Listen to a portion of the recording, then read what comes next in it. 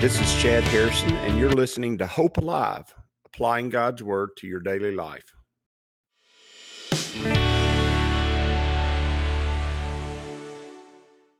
Hi, this is Chad Harrison, and I am the teaching pastor of Lake Community Church and have been serving as a pastor for 25 years. I'm also a practicing attorney. This podcast is designed to help you study God's Word and find God's will for your life.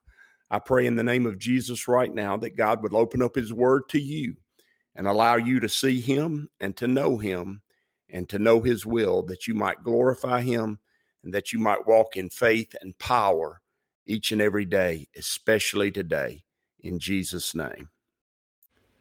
Well, good morning. Welcome to Lake Community Church's morning Bible study. We are studying through the book of Genesis chapter 38. We're starting this morning, being in Genesis chapter 38. I think it's really important that you understand that this is one of those Psalms. This is one of those stories in the book of Genesis. I don't know why I keep saying Psalms. This is one of those stories in the book of Genesis that's just out of naturally when Joseph gets sold into slavery into Egypt. The next chapter, you would think it would start the story of Joseph in Egypt, but it doesn't. There's this interlude. There's this story that gets in place right at the start of his time in Egypt, and it's about his brother Judah and Judah's family. And anytime you have something in Scripture that seems wild, seems different, it seems something that you just wouldn't expect to be what happens. Anytime you have that happen in Scripture, you need to pay attention to it. You need to look at it. You need to open your eyes and say, okay, there's something new and different happening here, and I need to explore this. And it is. And not only is it out of place or you wouldn't expect it to be the next thing in Scriptures, but it is also, it's a weird story. It's a different story. It's a unique story. And anytime you have that happen in Scripture, boy, then you need to really focus in on what God's doing, because when God opens the door for you to actually have a story that doesn't seem to be biblical, actually, it's just one of those stories that you just say, what is going on here? This is it. And remember, Judah is the tribe in which Jesus comes from. He's the line of the tribe of Judah, the root of David. And David is from the line of Judah, and so is Jesus. And so this story is about Jesus's line. That's the important thing you need to get out of that.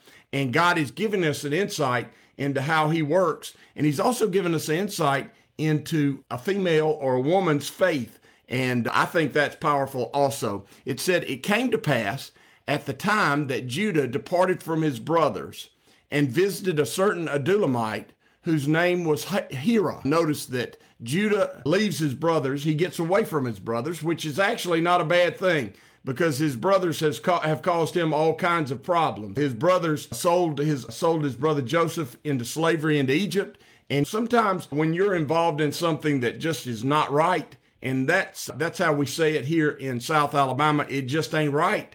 And what happened there was it wasn't right. They sold their brother into slavery. And oftentimes, what does that cause? It doesn't cause the people to grow together in a cause. It causes them to separate and not want to be around each other. In fact, it causes them to pull away from each other and not want to have a relationship with each other anymore. And oftentimes when you do things in the kingdom and you do things for God, that does draw you together. When you do things that are right and do things that are wholesome and do things that are positive, that pulls you together. But what happens is when you're involved in things that you shouldn't be involved in, that you know you shouldn't be involved in, oftentimes it causes a division that can't be fixed. And the people that are involved in it, especially those who know God and have a relationship with God, are going to pull away and get away from it because they have such a grief and despair. They have such condemnation in their heart. They do not want to be associated with whatever that cause or that situation is anymore. And that's what you find happening here in this story. What you find happening here in this story is that Judah wants to get away. He wants to escape. He wants to run away from the situation at hand, and he wants to bring himself into a place where he is on his own. And so what does he do? He departs from his brothers and visits a certain Adullamite whose name was Hira.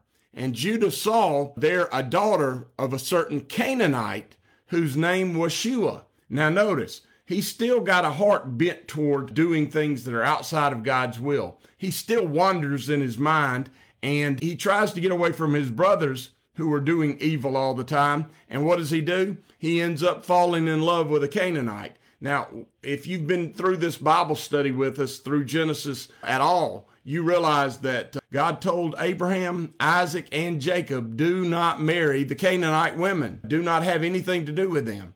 And the reason he told them that is not because God's a racist, not because God hates certain groups of people. It's because the Canaanite religion, the Canaanite worship was detestable to God. The worship involved prostitution, priestesses who prostituted themselves. It involved infant sacrifice, the sacrifice of children. It involved everything that God wouldn't want to have anything to do with. And he didn't want his people to be associated with that. He didn't want his people to have anything to do with those things. And so he married a Canaanite woman, and she conceived, and notice we're going to get his children from this Canaanite woman. It's going to be his children. It's going to be the children of Judah. So it says, so she conceived and bore a son, and he called his name Now, there's a couple of things that are going on here. When we get to the end, you're going to see that God keeps the line of Jesus, because remember, Jesus is going to come from the line of Judah. He's going to keep the line of Jesus pure and not allow Canaanites to have anything to do with that line. But he's going to have to do it in a circuitous, different way. And that's another thing about God that I love. God is a God, he doesn't do things always the same way. He's new every morning. In fact, his mercies are new every morning, and his work is new every morning. And so when God's at work and when God's doing things, you can bet that he's going to do things that shock you and surprise you. And the reason he's going to do things that shock you and surprise you is because he is more than you could ever imagine and more than you could ever understand. Now, he's not going to do anything that's outside of his will and his word, but he is going to do things that are inside of his will and his word that you've never seen before. And that's why we get to that, wow, look at that, that behold, wow, God does something new and different. And he does. He is doing a new and perfect work for the hour and the day and the times we live in. And she conceived. Remember, this is Shua. He married her and went into her, and she conceived and bore a son, and he called his name And then she conceived again and bore a son, and she called his name Onan. And she conceived yet again and bore a son, and called his name Shelah. And it is Shelah. And he was at Chezib when she bore him. Now notice, all three of his sons are born. All three of his sons are named. Notice that Canaan does not name a single one of these sons. And not only does he not name any of these sons, none of the names of his son, these three sons, are given. The meaning of their names are not given in Scripture. I want you to notice that in the past, God has, whenever someone is born, someone in the line of God's promises, they're born. Anytime that happens, their name is given, and oftentimes what their name means and the purpose for that name. Notice, with Judah's three sons, none of them have a name that was a meaning. We don't know what the meaning of their names are. Now, you could probably look up and try to do some etymology and look through words in that area of the world and maybe figure out what their names mean. But the Bible does not give us an understanding of those names. And the reason is because those names have no significance. They have no importance. And in fact, you go, they're the sons of Judah. They're going to have importance. When you get to the end of the story, not really. They're not going to have importance. They're not going to be what they should be. Now, here's where we see our heroine or our hero. She is coming on scene in verse 6. It says, then Judah took a wife for Now remember, that's with an E, not with a U. Judah took a wife for Judah picked out a wife for his firstborn son. And he chose a woman, and her name was Tamar. Notice, she's not a Canaanite. She's not one of those. She's not from his family, but she is not one of the Canaanites. She's someone that is separate from them. And it says, But Judah's firstborn, was wicked in the sight of the Lord, and the Lord killed him.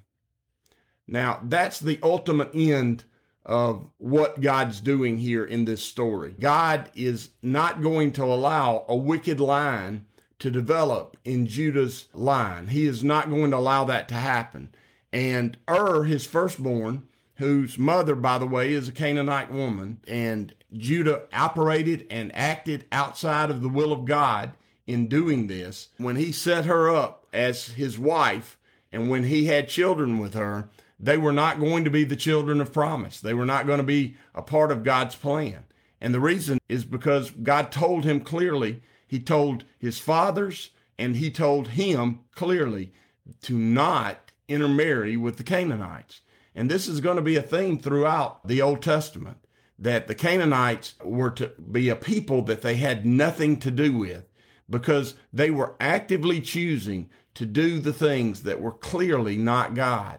And so many times in the world that we live in today, there are people who have chosen with their lives to actively stand against the things that are God, and to stand against the things that are clearly in Scripture. Now, does God redeem people out of that group? Sure, he does. But while they are associated with that group, while they're continuing to be a part of that group, we're not to have close personal relationships with them.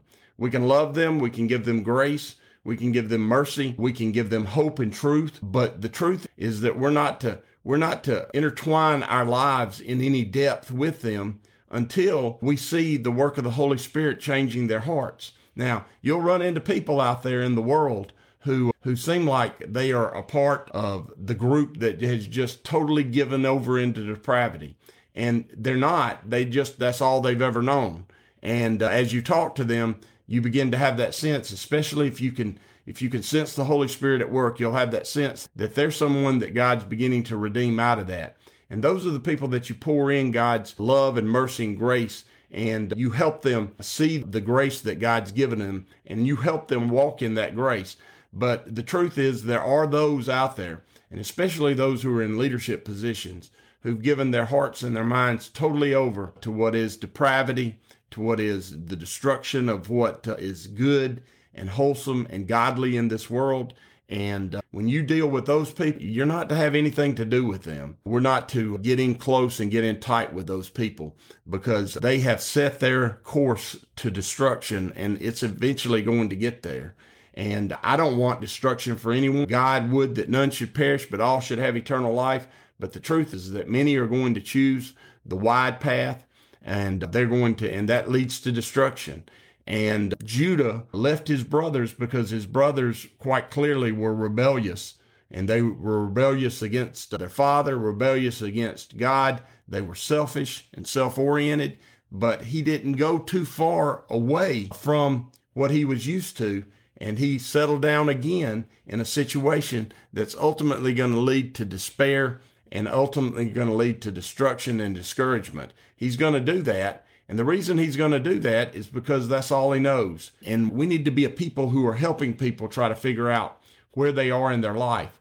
But we also need to realize that when people are just totally giving in to depravity, when they're not rejecting it, when they're not trying to repent from it, when they revel in it and act like they desire it wholeheartedly and want you to come and join them in it, you can't have anything to do with that. You got to stay away from that. You can give them hope and peace, but you cannot give them your time, and you sure can't give them your fellowship. That's just not going to work. It's going to ultimately drag you back into that stuff. If they have any part of them that God is working on to bring them to repentance and to bring them to his kingdom, then you will sense that in the beginning.